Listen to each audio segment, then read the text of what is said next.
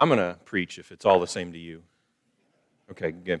So I want to start with this. This is a second week in a sermon series that I have been looking forward to for a really long time. We are going to be studying the conversion story of Paul as we see it in Acts chapter 9. And at this point in our story, we haven't met Paul yet. We know Saul of Tarsus. Saul's story, it has the power to change our story. It has the power to change our lives. And as we get started, I want to tell you about the time that the trustees decided they wanted to put a deck on the back of the parsonage. Several years ago, the trustees decided they wanted to put a deck on the back of the parsonage, and I lived there, and so when they said, "What do you think about this?" I said, "I think that's a fantastic idea." So we decided to do it the first week of December, and that was really good. And so there's a whole big group of guys shows up on this Saturday morning, and they've all got their tools, right? They're carrying tool boxes full of stuff, and there's heavy machinery, and another guy has a truck big enough to carry all of the lumber, and I show up, and I've got my tool, right? I brought my screwdriver. Turns out it wasn't even the right kind. They needed Phillips, and I had flathead. So, I've got my tool. I bought lunch that day. That was my major contribution. And so Dustin Brown was leading the project. As he's in construction. He knows what he's doing. And throughout the day, he's kind of giving us different tasks and telling us what to do. And most of my tasks revolved around carry this message here, or take this scrap to the scrap pile, or hand this to somebody. And so they gave me jobs commensurate with my skill and ability, and I performed admirably. Here's what they never did. They never said, do this highly technical construction thing or this easy construction thing. They just knew. Right? There are two kinds of people that build a deck, right? The two kinds of people that build a deck? Those who can build a deck and those who can't. And I very firmly am entrenched in category 2. And so they knew this, and so as the day's going on, Dustin, he's a good leader. He's trying to find ways to keep me involved. And as the day's winding down, guys are starting to leave. Dustin, in a stroke of genius, finds this job that I am capable of doing. So he looks at me and another buddy of mine, whose name I'm not going to mention except to say that his name's Nathan Bills. And neither one of us we're very much category 2 of deck builders, like we're the can't do it kind of guys, okay? And so Dustin looks at us, and here's what he says. He says, "I want you guys to screw the balusters in." And I looked at him and I said, "I absolutely know what a baluster is. Can you just remind me real quick and point to one? How many of them will there be?" And so he points to what a baluster is. And it very quickly became apparent to me that spacing was going to be important when it comes to screwing in balusters. And I thought, well, you want them to be pretty uniform all the way around. And so I don't want to have to get a tape measurer and measure 6 inches. And then 6 inches, that's going to get exhausting. I need a system that's going to be much more efficient than that. And so what I did was I screwed together 2 pieces of wood, and I said, okay, this is the perfect spacing, and so I'll just put it up here at the top, screw in the top, and slide it down to the bottom, screw in the bottom, then move it. Boom, boom, boom, boom. I'll tell you what, that was like a NASCAR pit crew. We're efficient out there, right? And it was about halfway through screwing the balusters in, which I now feel very proficient at, that Dustin Brown comes up behind me. I think Justin was next to him, and they said, "You might want to take a step back and look." Turns out they were getting a little crooked. Turns out it's kind of, crooked's a little bit of an understatement. You know what palm trees look like in a hurricane? Here's the problem. My guide was a little bit bigger at the top than it was at the bottom, ever so slightly larger at the top than it was at the bottom. And so post 1 goes in like this. And post 2 goes in like this. Post 3 goes in like this. And by the time we get to post 768,204, but because the difference was so microscopic, so tiny I couldn't see it as I looked at it straight on. The damage got more and more severe. It got more and more obvious as time went on, to the point when somebody says, hey, you need to take a step back and look at this. Here's why I bring all this up. When your system of measurement is wrong, everything will be wrong. When your system of measurement is wrong, everything will be wrong. And that's the lesson that Saul of Tarsus learned on the road to Damascus. Last week, Chase did a fantastic job of introducing us to Saul of Tarsus. And I just want to recap just a little bit if you weren't able to be here with us. Here's what Chase was telling us. Saul of Tarsus was a big deal. He was a big deal. He was a student of the greatest teacher alive. His name was Gamaliel. And the Jewish education system, it didn't work like our education system works. Right? If you think about going off to college, you might be in a lecture hall with 80 other students, and there's a 90% chance that the professor will never know your name the entire semester. Right? That's not how the Jewish education system worked. A rabbi would only have a few students that he would train intentionally. If you want to get an idea of this, think about this. How many disciples did Jesus have? Go ahead and interact with me. It's not a trick question. 12 is a very good answer. Not a trick question. I realize I do that to you sometimes.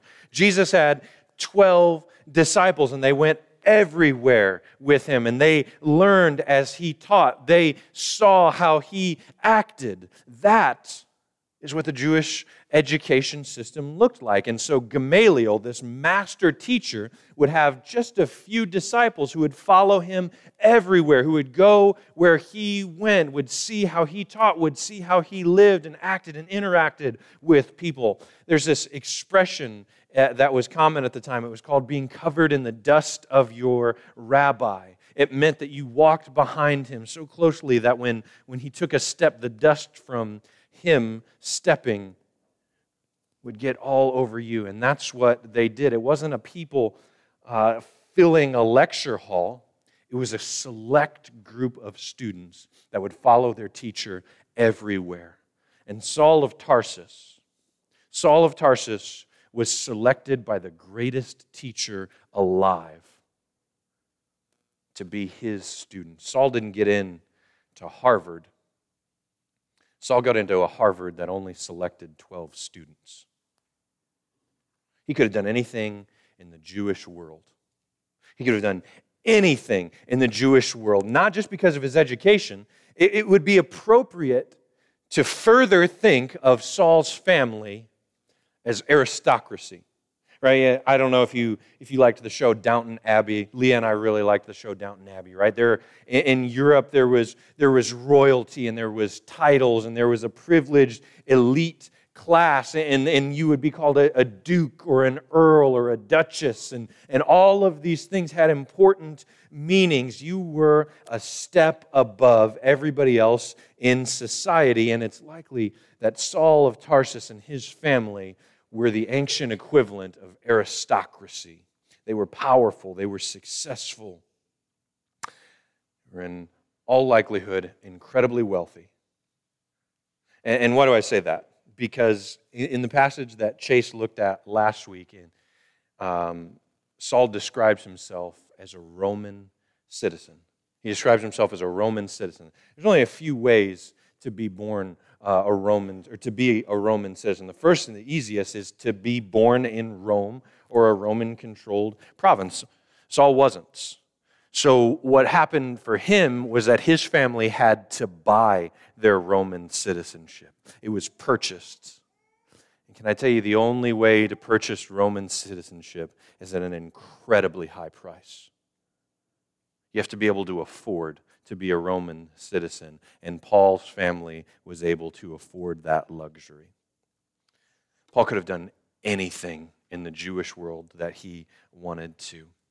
By every measurement, he was a great man. He was a star pupil. He was smarter. He was more charismatic, more zealous than any of his peers. By every measurement in the Jewish world, he was great. Even in his work, Even in his work, Saul was incredibly successful. Chase pointed out that Saul was going to Damascus with letters from the Jewish religious leaders in Jerusalem. And he was going to hunt down Christians who had escaped Jerusalem, fled to Damascus. Saul was going to be a bounty hunter and bring them back to Jerusalem to face trial and eventually execution. This would have been an incredibly prestigious job in the Jewish world. And why did they send Saul? Why not somebody else? Sure, he's successful. He comes from the right family. He's got the right education. He's charismatic. He's zealous. Why did they send Saul? I think it's because he already had experience. And it's because Saul already had experience doing this work. Acts chapter 7. It's the account of the stoning of Stephen. Here's what we read. Then they, that's the religious leaders, they put their hands over their ears and they began shouting, and they rushed at him and they dragged him out of the city and they began to stone him. His accusers, they took off their coats and they laid them at the feet of a young man named Saul. And can I just tell you, when they say, when the text says they put their coats at the feet of a young man named Saul, Saul was not the coat check for that day, right? He was not helping out holding the coats. That was a sign, that was a symbol, that was significant in that culture. What they were doing is they were saying they were laying their coats at the feet of the man who was in charge. That was their way of saying, that was their symbol for showing this is the guy who is in charge of everything that is happening here today. Saul was orchestrating that event. He was responsible for the stoning of Stephen. And now Saul is sent off to Damascus to find and apprehend Christian fugitives who have escaped so he can return them to Jerusalem for trial and execution. Now, I want to put that in the proper context because for us, it's easy to look at that and say, oh my goodness, that is horrific. That is terrible. But if we look at this through the lens of a Jewish religious leader, they wouldn't say that's terrible. They would say that is important. That is important work he's doing. What an honor. Saul has the right background, he's got the right family, he's got the right education, he's even got the right job. By every measurement in the Jewish world, Saul of Tarsus was a great man. And now if we measure that against the Jewish religious system, his social status, his talent, his Roman citizenship, his job, Saul was a great man. But take a look what happens. Take a look at what happens when this great man meets Jesus. This is Acts chapter 9. We'll start in verse 1. Meanwhile, Saul was uttering threats with every breath, and he was eager to kill the Lord's followers, so he went to the high priest. And he requested letters addressed to the synagogue in Damascus, asking for their cooperation in the arrest of any followers of the way he found there. He wanted to bring them, both men and women, back to Jerusalem in chains. And as he was approaching Damascus on this mission, a light from heaven suddenly shone down around him, and he fell to the ground. He heard a voice saying to him, Saul, Saul, why are you persecuting me? And Saul said, Who are you, Lord? He said, and the voice replied, I am Jesus, the one you are persecuting. Now get up, go into the city, and you will be told what you must do. So as Saul walks to Damascus, he walked with the confidence of success, of privilege, of prestige, of power. But all of that changes when he encounters Jesus. He fell to the ground in terror, none of his accomplishments having any say, any power, any meaning in the presence of God. Kind of reminds me of the song we just got done singing, doesn't it? I will not boast in anything. No gifts, no power, no wisdom. I suspect in that moment, Saul would have been able to relate with Solomon's words from Ecclesiastes. Meaningless, meaningless. Everything is meaningless. My fame, my wealth, my education, all of it is meaningless. In an instant, Saul learned that he had the wrong system of measurement. Just like a guy who's building his deck, a wrong system of measurement will throw everything else off. Didn't matter how smart he was. Didn't matter how successful he was. It only mattered how much he could look like Jesus. It only mattered how much like Jesus he was. And I believe that's a lesson that Saul learned that day on the road to Damascus, and it's a lesson he never forgot. That's why in Ephesians chapter 4 he writes these words. Christ himself gave the apostles, the prophets, the evangelists, the pastors, and the teachers to equip his people for works of service so that the body of Christ may be built up until we all reach unity in the faith and in the knowledge of the Son of God and become mature, listen to this, attaining the whole measure of the fullness of Christ. Attaining the whole measure of the fullness of Christ. Here's what he's saying. That's kind of an interesting statement to try to translate into our common, thoughtful understanding. Here's what he's saying, though. The only meaningful way to measure your life is to Jesus Christ. The only meaningful way to measure your life is to Jesus Christ. It doesn't matter how much money you have. It doesn't matter how many degrees you have. It doesn't matter how many people report to you. It doesn't matter how many acres you farm. It doesn't matter how many people attend the church you serve. It doesn't matter how much better you are than your neighbor. The only meaningful way to measure your life is to Jesus Christ. And maybe you're going, well, wait a minute, Tony, you mean like if I'm going to compare myself to somebody, I should compare myself to Jesus? Is that what you're saying? It's exactly what I'm saying. Exactly what I'm saying. We all have this really convenient tendency to compare ourselves to other people, but only people that we perceive as not as good as us. What Paul's saying here is, if you're going to compare yourself to anybody, compare yourself to Jesus. And maybe you're going, well, wait a minute, hold on. That's slightly problematic for me, because if I were to compare myself to Jesus, then I wouldn't really measure up, would I? You're right. Paul came to the same conclusion. Here's how he says it. All have sinned and fall short of the glory of God. All have sinned and fall short of the glory of God. When we talk about measuring by the wrong standard, that's what we're saying. We're saying sinned. All have sinned and fallen short of the glory of God. He learned that lesson on the road to Damascus too. Saul had been measuring his life in the wrong way. The moment on the road to Damascus is where Jesus pointed out to him how wrong he was. Maybe today you need to examine the way that you measure your life. Just take a moment to consider, how do you measure your life?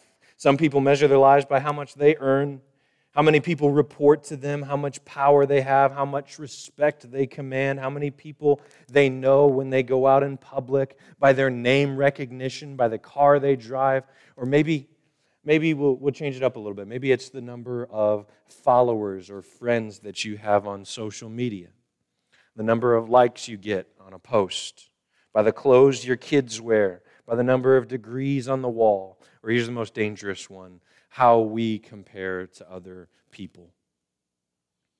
Saul played those games too. Saul played those games too, and when he encountered Jesus, he realized that none of those things make him more like Jesus. None of those things made him more like Jesus.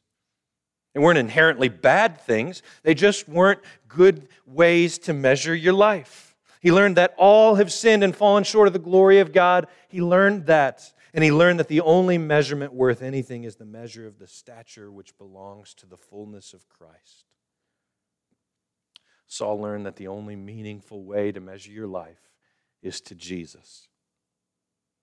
And for Saul, that was kind of terrifying. It's kind of a terrifying thing for him to realize, because Saul's error didn't result in a crooked baluster. It resulted in an angry God. Look at what Jesus says. He says, as he was approaching Damascus on this mission, a light from heaven suddenly shone down around him, and he fell to the ground and heard a voice saying to him, Saul, Saul, why are you persecuting me? Saul, Saul, why are you persecuting me? It's interesting how Jesus words that sentence, isn't it? He says, why are you persecuting me. Saul was certainly persecuting Jesus' followers of the way. He certainly wanted to hunt down Christians and imprison them and return them to Jerusalem to face imprisonment and eventually execution. Saul certainly wanted to do that. Saul certainly, if the church would have been nomenclature that was used commonly then, he certainly would have wanted to destroy the church.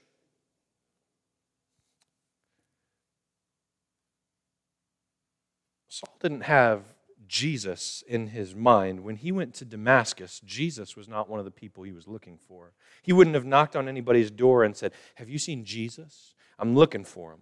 I want to take him back to Jerusalem." So it's interesting that Jesus says, "Why are you persecuting me?"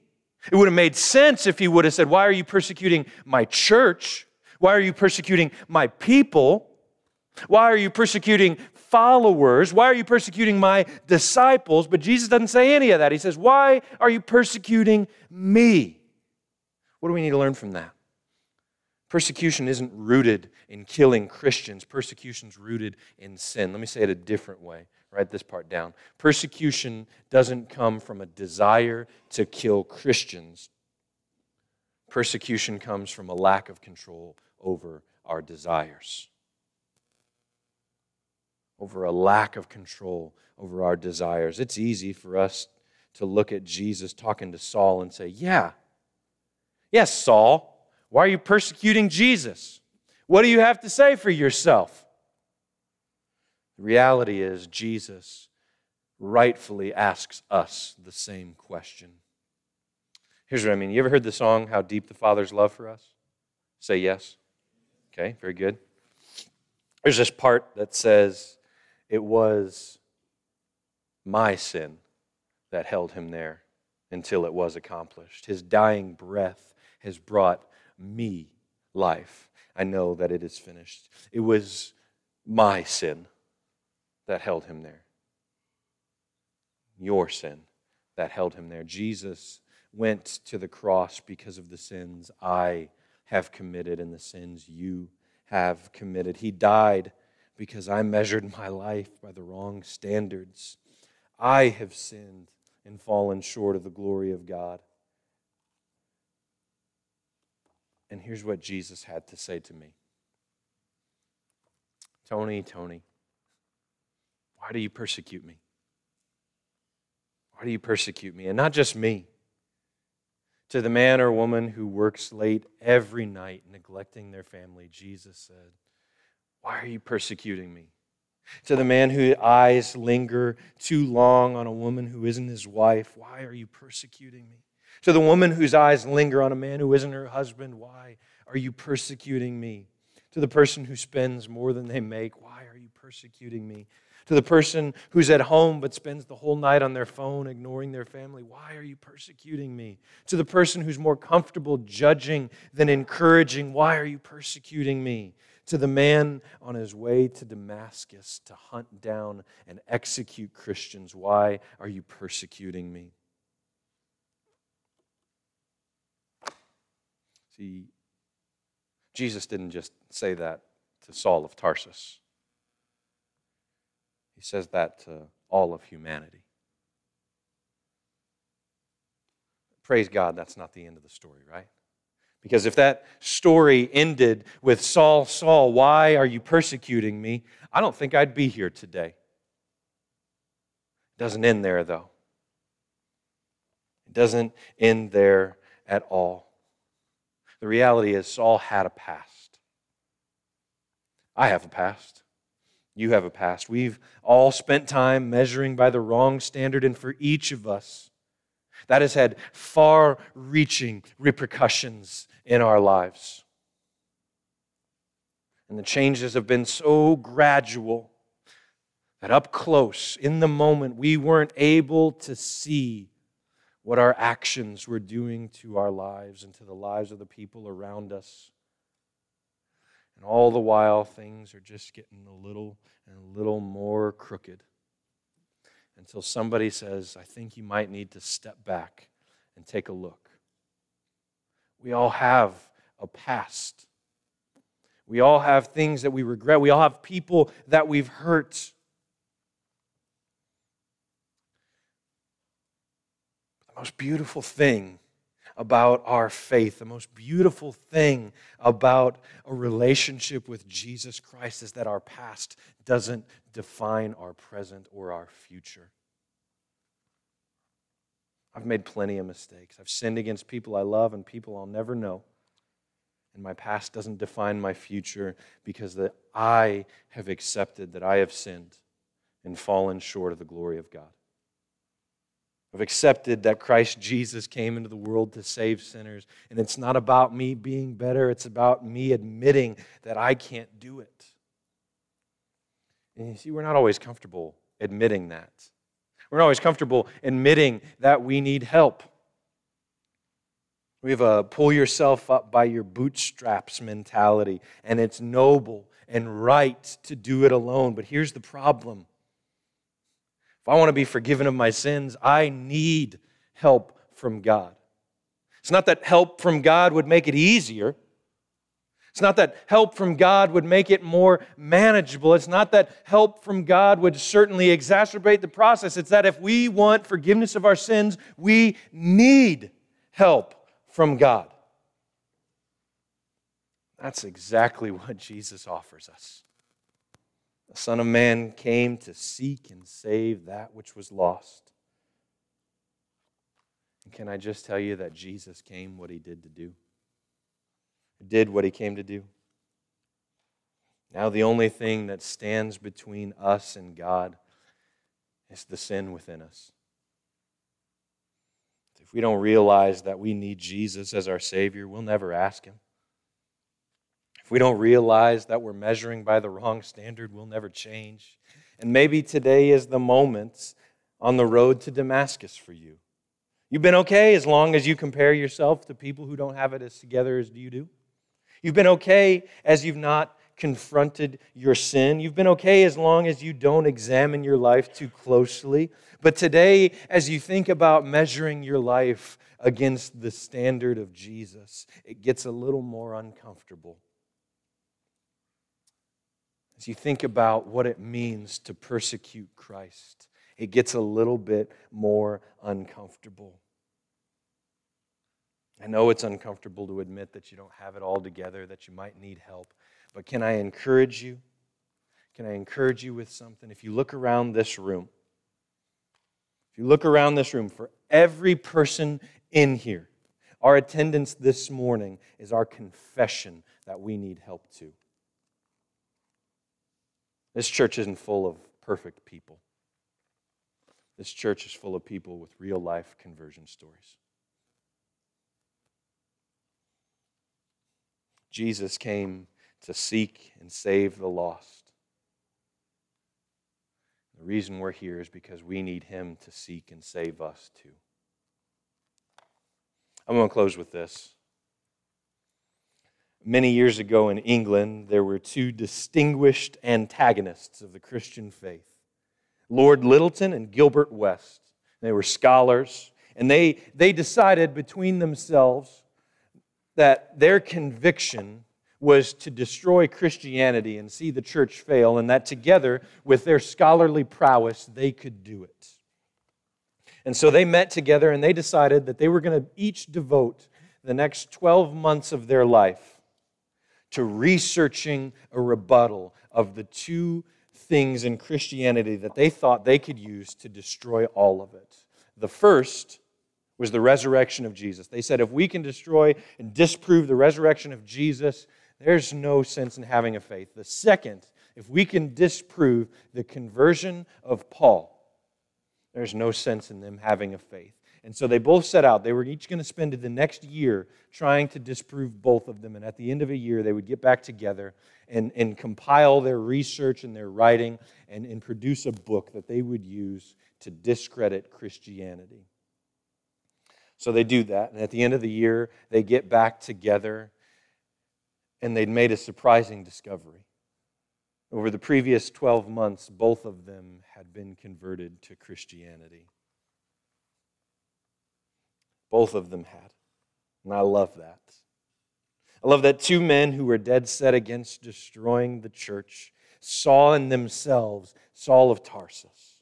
And when they were confronted with truth, it changed their lives.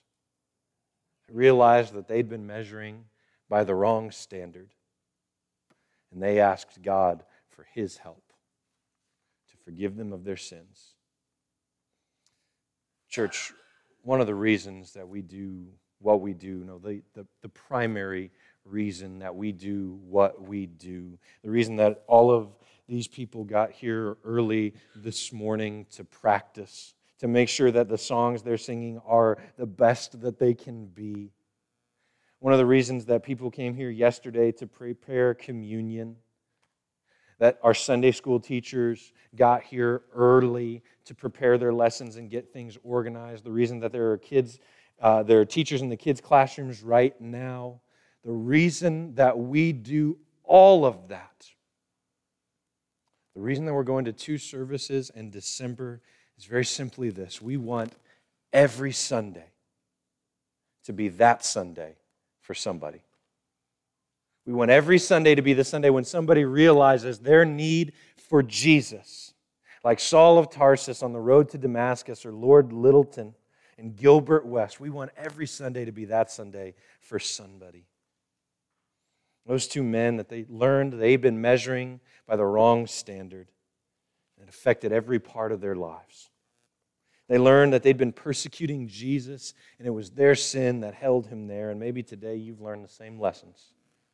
Not an easy thing to learn, but can I remind you, it was my sin that held him there. That's not how the song ends. It was my sin that held him there until it was accomplished. Here's how it ends. His dying breath has brought me life. I know that it is finished. There is a definite hope in Jesus Christ. We don't have to wonder if His sacrifice was enough. We don't have to turn in the paperwork and hope it's all approved. We admit our need for Jesus as Savior. We repent and we are baptized. And His dying breath gives us life. And we know that it is finished. If you need to confess Jesus as your Savior today, as your Lord, and be baptized for the forgiveness of your sins and the gift of Holy Spirit, I think today's a great day to do that. But I know that some of you may not be there yet. You still got a lot of questions. You still got a lot of things that you need to work through. I'm going to ask you to respond to this invitation in a different way. Right up here. Don't worry. You don't have to start panicking. I want to ask you to respond right here. Okay? If you're interested in pursuing faith, if you're interested in knowing more, I want you to commit right now in your mind to coming back for the rest of this series. Because we're going to continue to walk through the conversion story of Paul. Just commit to coming back. You don't have to talk to anybody. You don't have to stand up. Right? You don't have to do anything. Just come back. Or maybe you've got more questions that you need answers to and you're ready to ask some of those questions. Commit to stand after church next Sunday for our baptism class. Okay? It'd be a really great place to ask those questions.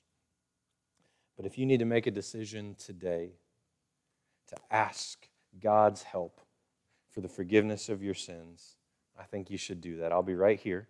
And right now, let's stand together and sing.